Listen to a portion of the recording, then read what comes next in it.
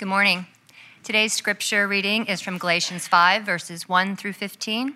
Please stand for the reading of God's word. It is for freedom that Christ has set us free.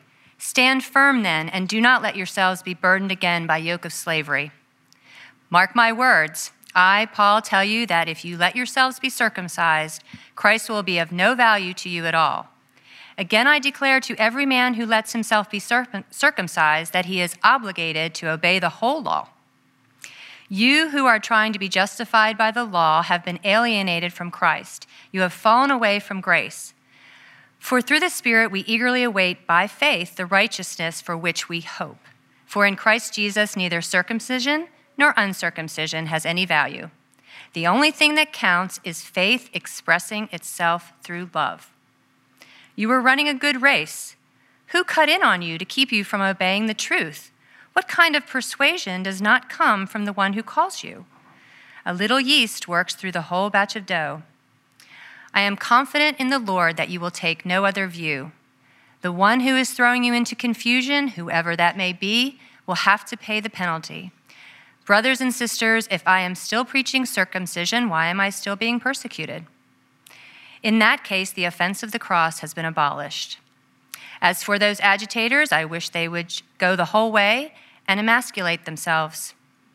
You, my brothers and sisters, were called to be free, but do not use your freedom to indulge the flesh. Rather, serve one another humbly in love.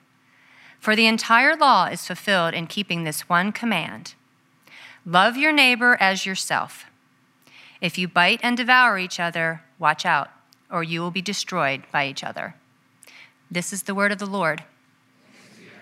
You may be seated. Thanks again. We'll see you.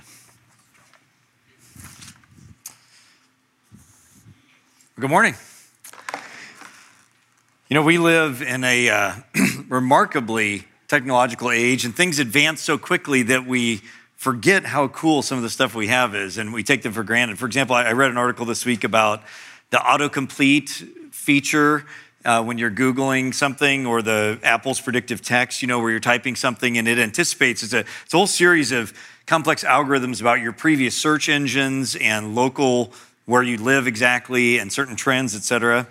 And don't do this during the service, please. But if you type in the ultimate, you'll all get a little bit different answers. But here's what I got when I typed in the ultimate fighter. I'm not sure exactly why that came up. The ultimate gift, that kind of made sense. So these are some of the options that it was anticipating because it's Christmas time. The ultimate driving machine. So if you know me a little bit, that might make some sense, right? This one I had no idea. The ultimate source of magnetism. I have no idea why that came up for me. But then the last one was the ultimate cheese board. And if you know how much I love cheese, I thought that was very appropriate. Now, what's more important, though, is just that I was thinking about this idea of the ultimate. The ultimate is something that we as humans are always drawn to. And I think it's because we are creatures of an infinite, perfect, limitless, never-ending God. And so we have in us this sense that there is something more than our limited and finite and imperfect and ever-changing experience. So we long for the ultimate. It's just like built into our DNA. As one biblical writer puts it, we have eternity in our hearts. So we seek the ultimate. We seek the ultimate vacation, the ultimate house, the ultimate sport experience, the ultimate relationship, the ultimate cheese board for some of us. And that could be good. The good of that drive in us, because of the drive for the ultimate, is that we are often driven for excellence and beauty because of the way God has made us. But that drive for the ultimate can also greatly distort us and make us imbalanced, never satisfied, in bondage to always the next experience being the ultimate one and the next great thing. Well, in our text for Galatians today, we're really getting quite near to the end of this little letter that we've been preaching through. And with great passion, Paul is going to wrap up his main argument as he kind of transitions us into this last section of the letter that we're going to see today. And in it, I think to make sense of it, I want you to keep in mind this idea of the ultimate in both its good and its bad senses. The human drive for wanting to figure out what the ultimate thing is, I think will help make sense of this text. So I want to pause once more and just pray that God would attend to us as we open Holy Scripture. Our kind Father, once again, I pray, as I've been praying all morning and you've answered prayers, that you would come and do what we can't do for ourselves, which is quicken our faith and our hope, our joy, convict us, guide us, lead us, transform us. You do those things by the power of your Spirit, so we ask you to come now in Jesus' powerful name. Amen. All right, you want to have your bulletin out so we can look at the text? We got quite a few verses to look at, or we'll throw them on the screen as well. If you've been around our church for the last couple months, again, you know that we have been preaching through this little letter of Galatians, and it has a pretty consistent message. The Apostle Paul is very passionate about a problem. So we call the letter to the Galatians because there's all these churches that were in this area in Asia Minor called Galatia, and he's just been throwing every argument he's got at this problem. And today is kind of the grand finale of that, these verses 1 to 12. What's the problem? Well, the problem that Paul is concerned about, that should be our concern too, is about really what Christianity is at its fundamental level. I mean, it's really that significant of an issue. And Paul's argument is that Jesus Christ came into the world and he fulfilled all the promises that God had made to a guy way back millennia ago, a guy called Abraham. And that promise was that all peoples throughout the world would be blessed through Abraham. And so Paul's argument is that the core of Christianity is that Jesus, the Son of God, is the descendant of Abraham who's going to fulfill that, complete all that, and he's made a covenant with people. And covenant is just a fancy biblical word for basically a relationship. And that there is now between God and humanity a relationship you can have through Jesus Christ alone, where every gender, every race, every economic status, education, past successes or failures, everything has changed, and anyone can have a relationship with the God of Israel through this son, Jesus. Now, his argument is you can't go back to that earlier way of relating to God, the Mosaic covenant, because that was really specific to the Jewish people, and it's over. God used that to bring Jesus into the world, and now that time has come, and so that is the only way to relate to God. That's the point of the whole book, really. As an illustration, we can think, you and I, we don't drive all the way to Orlando to go to Disney World, and then we arrive right at the gates, and then we turn back and drive 100 miles north and set up a shabby tent under the interstate sign that says Disney in 100 miles and say, isn't this great, kids, or something? Not at all. Paul's point is the Mosaic covenant had a purpose. It ended. Now the new covenant that is available through Jesus is here. So you don't go backwards and try to add to Jesus this Mosaic covenant. That's his argument. And so it's very, very important. And what I think he does in our first 12 verses here, he gives kind of his grand finale, kitchen sink, throw every final argument at this point.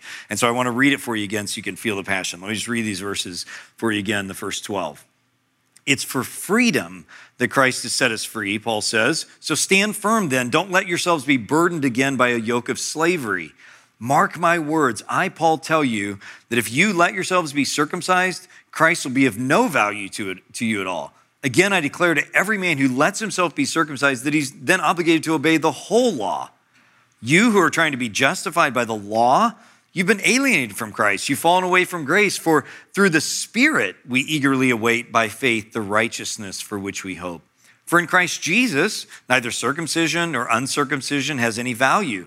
The only thing that counts is faith expressing itself through love. You're running a good race. Who cut in on you to keep you from obeying the truth? That kind of persuasion does not come from the one who calls you. A little yeast works through the whole batch of dough. I'm confident in the Lord that you will take no other view. The one who is throwing you into confusion, whoever that may be, will have to pay the penalty. Brothers and sisters, if I'm still preaching circumcision, why am I still being persecuted? In that case, the offense of the cross has been abolished. As for those agitators, I wish they would go the whole way and emasculate themselves. All right. Now, there is a lot in there, and I'm not going to be able to say something about everything. That would be overwhelming. Let me just highlight a few things, okay? First, notice that Paul picks up on, if you were here last week, or you can go back and read it, the verses from last week about this image of two ways. You can either find freedom through Jesus Christ and his covenant, or you can find bondage or slavery by trying to relate to God through the law.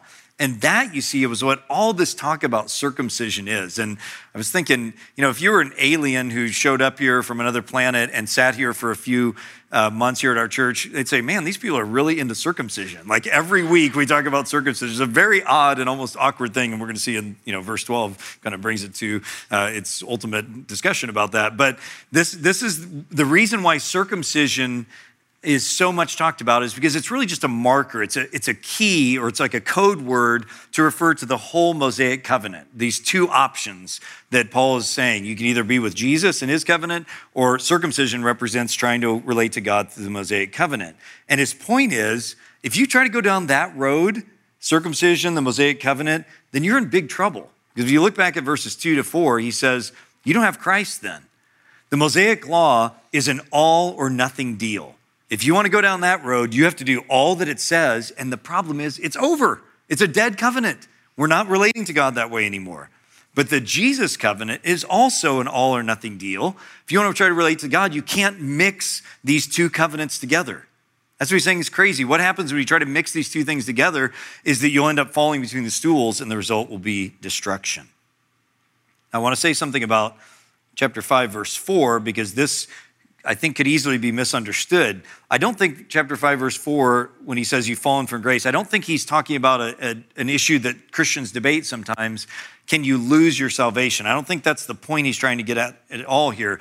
He's presenting to everyone a fork in the road. He's saying you have a choice here between whether you want to try to relate to God through the Jesus covenant, which is grace, or whether you want to try to relate to God through the Mosaic covenant, which is not. That's bondage. So he's laying this out. And in verse 7, if you let your eyes rest down there in your bulletin, you'll see he basically says the same thing again, this time with the imagery of a race. He's saying you were running a race, and now you're facing this fork in the road. Which way are you going to go? And who has persuaded you to go the wrong way?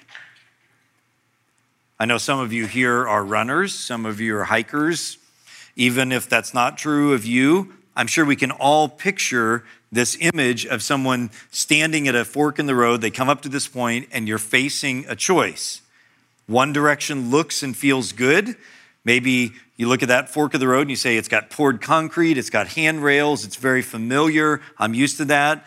And then this other way is kind of going up, you can't really see where it's going, it's kind of wild and free up the mountainside. Well, Paul is standing at this fork in the road for every one of us. And he's saying, look, I've got the map. I've been to the top of the mountain, and I know that way that looks like it's safe and familiar of obeying all these rules, and especially for you Jewish people doing all that you've ever done. I know that looks like it'd be better, but I guarantee you that ends in destruction. But this way that looks kind of wild and free, right, where you don't have to be circumcised, you don't have to do all these things, right? That's scary, but that alone is the path that will lead to the grandeur of God in Jesus Christ himself. Now notice something else he says in verse 5 and 6. The question, you see, of this whole book is about this big biblical idea of righteousness. How do you know that you're doing what's right and in a right relationship with God? This is what Paul's sort of arguing with his opponents in Galatians the whole time. Like, who's right? Do you have to obey the Mosaic covenant or not? That's the question. And Paul is saying that way, again, of the Mosaic covenant, that's not going to result in righteousness. But what he offers as an alternative is amazing and beautiful.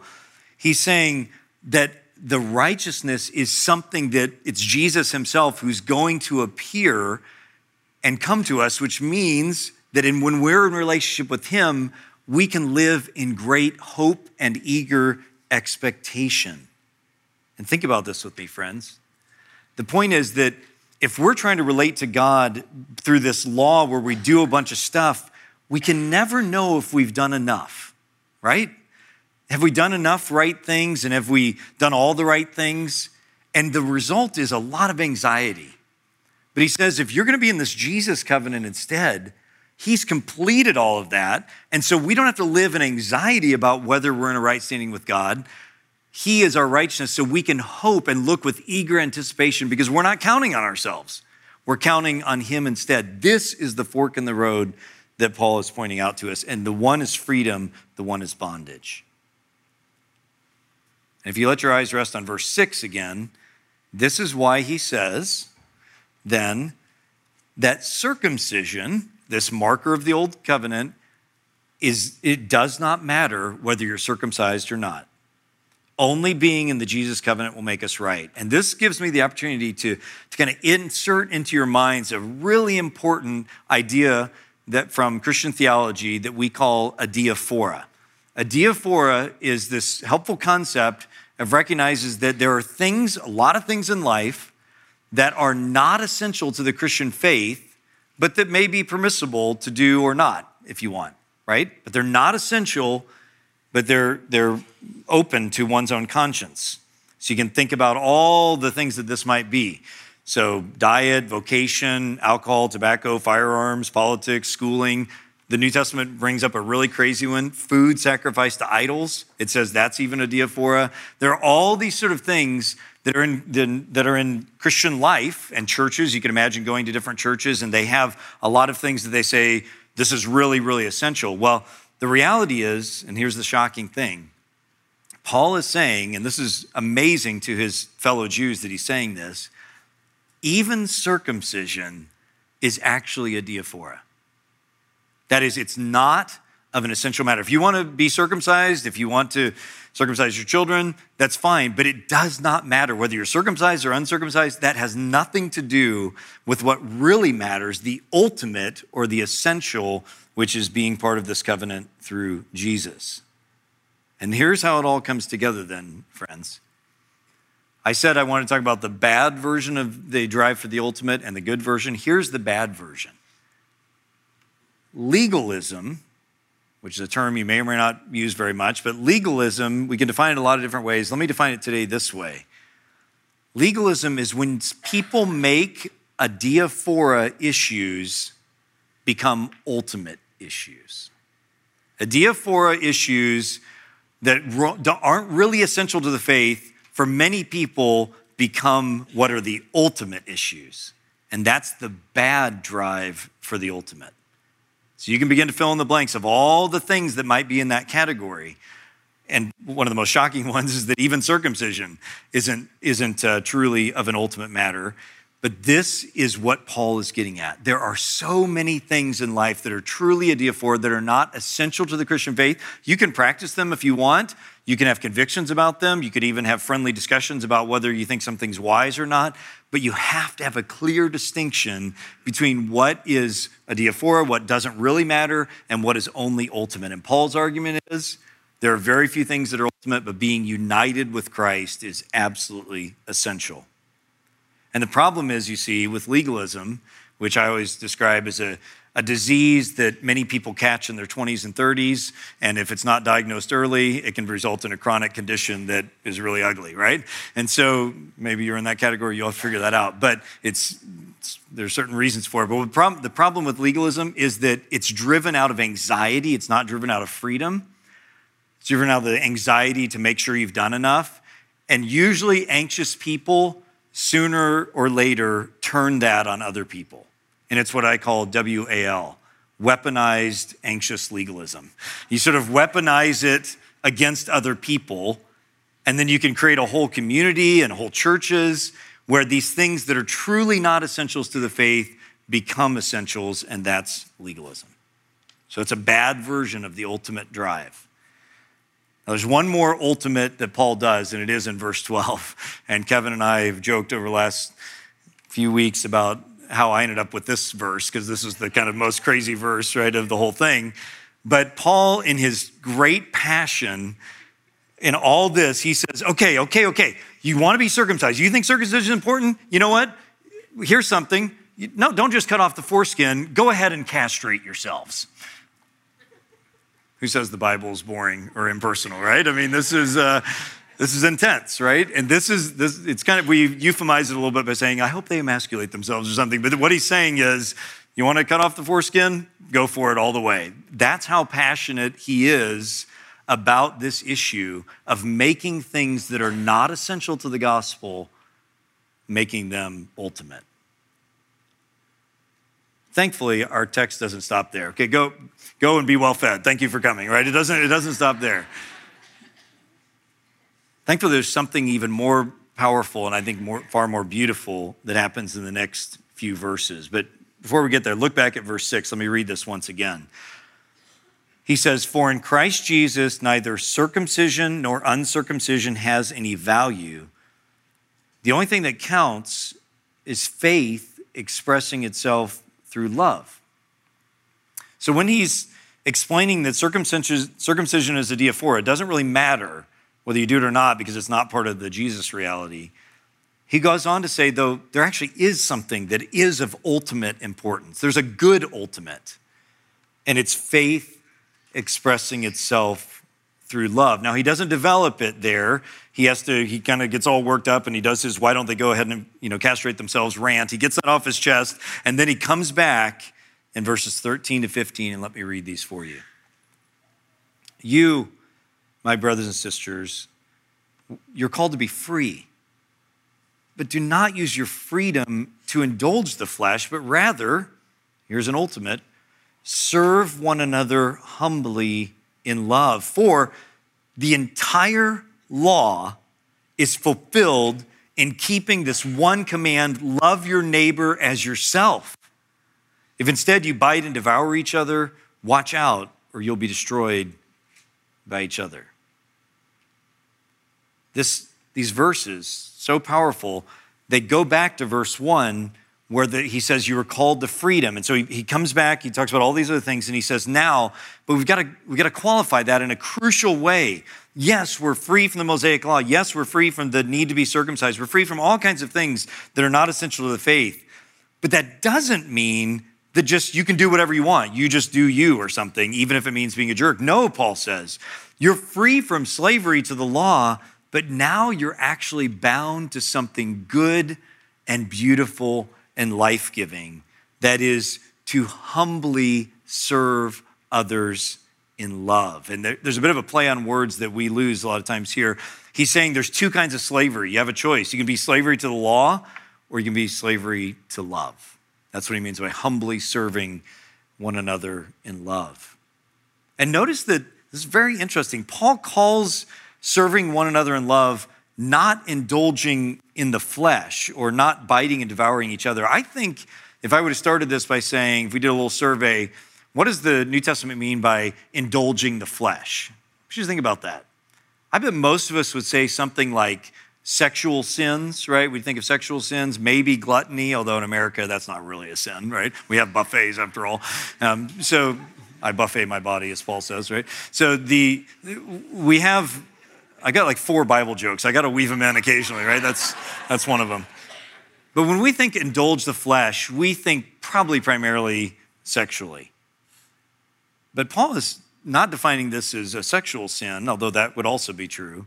He's saying indulging the flesh is about interpersonal conflict and the sins we do against each other, especially, I think, with our words.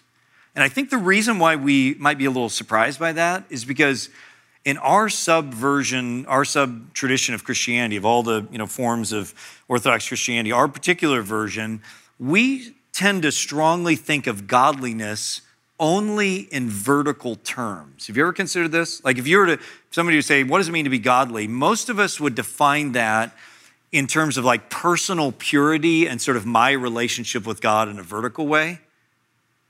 But I'd like to suggest to you, and that's true, that is part of godliness. I'd like to suggest to you that, be so bold to say that actually the New Testament's primary way of talking about what is godliness is actually horizontal. There's a vertical element, but it is largely horizontal, and particularly the command to love other people. Recall, for example, Jesus' last night in the Gospel of John when he is with his disciples and he models self-sacrificial love by washing their feet. And then if you look at chapters 13 to 16 of John, the constant refrain is, here's what I'm telling you. At the end of the day, everything else I'm saying, love one another. This is the reality that is the core of Christianity. Or Matthew 5, where he culminates in a central section of Matthew 5, where he says, how do you end up being like God? What's the ultimate sort of example? You love even your enemies and treat others with love, even who oppose you. There's lots of other texts we could look at, but I want to put before you 1 John 4, such a powerful one. He says, dear friends, let us love one another, for love comes from God. Everyone who loves has been born of God and knows God, and whoever does not love does not actually know God, because God himself is love. So dear friends, since God so loved us, we also ought to love one another. No one has ever seen God, but if we love one another, God lives in us and his love is made complete in us. Friends, what this is saying in other texts as well is that there's an organic relationship between our, we might say, vertical righteousness and our horizontal righteousness, or vertical godliness and horizontal godliness. They're not just accidental, or they both happen to be there. What 1 John is saying in other texts is that what love for God looks like, for the most part, practically, looks like really being people of love toward others. And in light of that, here again, the amazing thing he says back in Galatians 5:14. This is the same thing he's saying. For the entire law is fulfilled in keeping this one commandment: love your neighbor as yourself. So friends, do you want to know what the ultimate good is? So we saw a bad ultimate, the drive to make things that are not ultimate into ultimate things, but the drive to say, what is the ultimate good? Like, what does God really care about at the end of the day? How could you really do God's will in the world? How could you really be one who is loving God with all your heart, soul, mind, and strength? How do you really do that? Paul's very clear. Loving your neighbor as yourself. That's the fulfillment of the entirety of God's will. Really? Come on. Isn't that a little reductionistic? Well, other things do matter. Obedience and all kinds of other things. But if you want to really have the lodestar for how to fulfill God's will, what's the ultimate good? The answer is love. And notice what's really powerful about the irony of this is that, again, Paul, he's just given us his verse 12 explosion, right? And now I think he's just saying, look, okay, I've been arguing with you about fulfilling the law. I care about the law too, he's saying. But do you want to know what really is the fulfillment of the law? It's not circumcision. It's not Sabbath moon festivals. It's not all that. You want to know what really, if you really care about what the fulfillment of the law is, it's love. It's loving others as yourself. And you may say, well, where in the world did Paul get that? Well, he gets it right from Jesus himself. Right? Do you remember at the end of Jesus' life when the Pharisees, the same kind of people Paul's fighting with, come to Jesus and say, okay, what's the ultimate? Like, what do you think is the ultimate commandment? Like, most of the time they're trying to trick him. They say, what do you think the ultimate commandment is? And he gives, I think you probably know the answer. If not, you will now. He says, first, it's to love God with all your heart, soul, mind, and strength. And the second is like it. He gives it's a 2-for-1 deal. He doesn't just give them the first. He said the second one is right there with it. Love your neighbor as yourself. And in Christian history and Christian theology, we call this the double love. The love for God and the love for others that are organically related. They're not just hierarchical. They're related to each other. And I like to think of these as like the longitude and latitude of the Christian life, right? To find your place in the world, you need that crosshair. You need that double point of your longitude and your latitude. You need both a love for God and a love for others. And if you have only one and not the other, you will be lost. If you have only love for others, but you have no relationship with God, you're lost. And if you think you have a relationship with God, but you don't love others, the New Testament's really clear. You actually don't know God, it turns out. You need both of those things to find your place in the world. And so when Paul says the whole law is fulfilled in loving one another, he's not denying the, love God or something. He's just not addressing that. He's talking about the practical issue. He agrees that it's loving God first, but the practical issue of what that really looks like loving other people. So I'd like to say to us, friends, that if we as Christians have all the right doctrine, we have all the moral uprightness, we might have conservative values and practices, but I think the Old New Testament is very clear that if we lack love for others, then we're actually in the same boat as those who are saying you need to be circumcised. We're making something else the ultimate when God himself says the ultimate is love for God and love for others. So, ultimate bad, making things that are a diaphora. Ultimate, legalism. Ultimate good, love, the true fulfillment of the law. It only remains for me then to just press us in a little bit to conclude today with what I would call the ultimate life of love. So that is, what does it mean to really live out this fulfillment of the law in love? Well, let me first say something at the cultural level. Can I just invite you to resist and avoid the posture that I see in so many people where everything has to be a critique and a concern, right? This sort of weaponized, anxious legalism, I think. Almost always on the diaphora issues, right? There is in many Christians a posture of this constant critique and constant concern about things there were. I'm just concerned about this, and I'm worried about this, I'm concerned about this, whether it's in the church or outside as well. I won't mention people or websites or groups or whatever. You can figure it out. But of course, there are situations and times for sure to offer critique and concern and disagreement from a Christian worldview. Absolutely right. But I guarantee you it's far less frequently than you think it is, right? Especially if that is your posture. Are you familiar with the relationship ratio of positive to negative interactions? There have been long-term longitudinal studies of marriage, for example. It's true in education and in business, that for there to be life and flourishing and good relationships, there needs to be at least a 5 positive interactions to 1 negative interaction. Have you thought about that before? At least 5 to 1.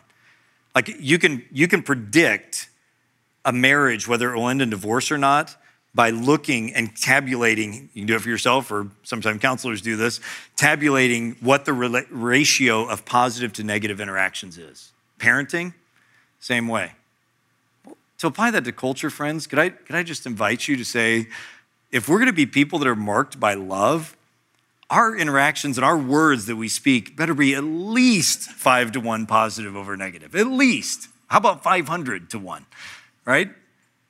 Instead of everything being an opportunity for us to offer a criticism either of the church or of culture. Jesus says the world will know that you're Christians, not because you offered a trenchant critique of culture and what's wrong with that movie or something. No, you will know because the mark is going to be that those people love. Yeah, maybe we disagree on this or that, and maybe they do offer a critique, but the thing that people should experience us individually and as a church is love. Wow, those people are loving.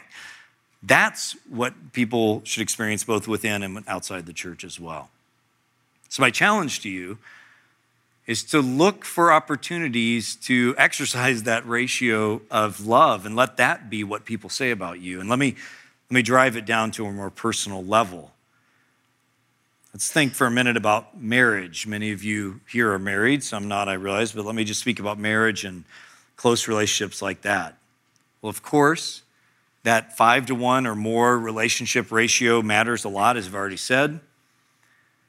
It's so easy in marriage to take your spouse for granted, and the little annoyances and maybe big disappointments that just kind of settle in over time, and the relationship just becomes this kind of Cold War out of convenience, or maybe just, going through the motions. For me, in my marriage, I'm a performer, so I show up in life saying, how can I kick this thing's butt, right? How can I fix this and do this and this and this? And that works in a lot of areas of my life. For me in marriage, what that ends up looking like is that I just think of it as a duty. Okay, here's the things I need to do, here's the things I need to do, here's what I need to do. But friends, have you considered how crazy it is that the Bible's religion, Christianity, doesn't just call us to a bunch of duties. It doesn't just say, well, if you do these things and don't do these things, you're good. Instead, Old Testament and New Testament, it's a call to be people of wholehearted love. Love for God and love for others. You need both of those. That's amazing that that's the religion of the Bible. That's the call of the Bible. So as I think about marriage, as you think about your marriage, I'm aware that God is calling me to something more than just doing all the right things, being faithful, serving with integrity, et cetera. But instead, he's calling me to step towards more than that. Those are good things, but to humbly serve my wife in love, really love. What about you? Some of you have been married a long time. Some of you are newly married. Doesn't really matter that much. It's not too late to repent. Maybe this afternoon, you need to think about your marriage and think about ways in which you've kind of just given up, which is easy to do, right? I understand. You've kind of given up and you're just kind of going through the motions. I'm not saying that you're always going to have, those of you who've been married a while, you're not going to always have the romantic feeling part of it, but I mean the call of God to more than just duty, but the call to humbly serve one another in love. Think about your soul. Don't think about how your spouse isn't doing that. That would miss the point, right? That's not the point. Think about yourself, and then maybe have a conversation. Maybe apologize. Maybe there are some marriages here today that are on the brink. This might be the end. This week, you just said, I'm done. I can't do this anymore. God brought you here, and I'd invite you to step towards love and see what happens. I want to say something also to the teenagers here, maybe tweens through teenagers. There's quite a few of you here. What does humbly serving one another in love look like for you? Well, let me say that the perfect place to start is with your siblings who are so annoying, right? That's a direct quote from the Pennington household many times. So annoying, right? Let me say to you, the reason maybe those of you who have siblings, maybe especially younger siblings, but it goes both ways. The reason they are so annoying to you is, first of all, they're made from the exact same DNA probably as you, right? And they're probably the stupid version of yourself from 2 or 3 years ago that you're embarrassed by, right? Can I get a witness, right? Like you see your former self in them and you're not even aware that you're embarrassed by that former self. And so they are so annoying, right? Teenagers, kids, young people, let me invite you to maybe try to break that cycle and step towards love, because here's the motivation. The way God has made the world, what you reap, you will also, or what you sow, you will also reap. So if you cast seeds of shaming and being mean and just being annoyed and being harsh and unkind, don't think that just goes out into the ether and doesn't matter. Not only does it affect that person, the way God has made the universe, that is going to come back around to you. Maybe immediately.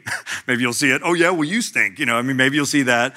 But at a deeper level, that's how God has made the world. We do reap what we sow in relationships. So how about break that cycle by the power of the Spirit and say, in that moment where you're just so annoyed, and we got Christmas vacation coming up, so you're going to be with each other more probably. How about say, I want to instead sow love. And maybe this afternoon, maybe I can serve my younger sibling. Just see what happens. Will you try that? Just see what happens when we serve one another in love. Because you see, if it's true that God says that's the fulfillment of the law in that one commandment, then I can guarantee you that life will come from that. Maybe not immediately, maybe not how you expected, but that's okay. Step towards one another and serving one another in love. And then for all of us, we get to think about workplace, school, church. Here we are in Advent. We're heading towards Christmas. Maybe Thanksgiving you were with family and it was great, and maybe you're going to blow it at Christmas time. You're going to be annoyed. Maybe you had a horrible Thanksgiving and you got in fights and whatever. We have another chance. by the power of the Spirit, we have a chance to step toward fulfilling the law of God by being people of love. And my challenge to you this week is to just have your eyes open to look for little opportunities to step towards serving one another in love and thus fulfill the law of God. Some of you know my father-in-law died on Thursday morning. We got the call about 4 a.m. So my wife is en route to Iowa right now. I'll take the kids tomorrow and preach his funeral on Tuesday. He battled cancer for 7 years, and so that's sad, a lot of sad in that. One positive in that is that he had opportunity to make things right with his children and other people in his life. And, with my wife, he had opportunities. He wasn't, he was a good man overall. He was a believer, very imperfect father, as everyone is. And, he was able to have conversations with my wife over the last couple months that were very meaningful. And I won't say what he said, that's her story, but I can tell you what he didn't say. I'll tell you for sure what he did not say. He did not say, looking at the end of his life, I wish I wouldn't have been so loving. No one on their deathbed, and that's every one of us, this is the ultimate. All of us will have a bed where we are dead. Got that? Some of us will happen suddenly. Some of us will happen after 7 years and after hospice. We don't know. But no one in those last moments regrets being people of love. And that's because that is the ultimate that God has made us to be people who love him and love others. You will never regret sowing towards loving others this week. Let me pray.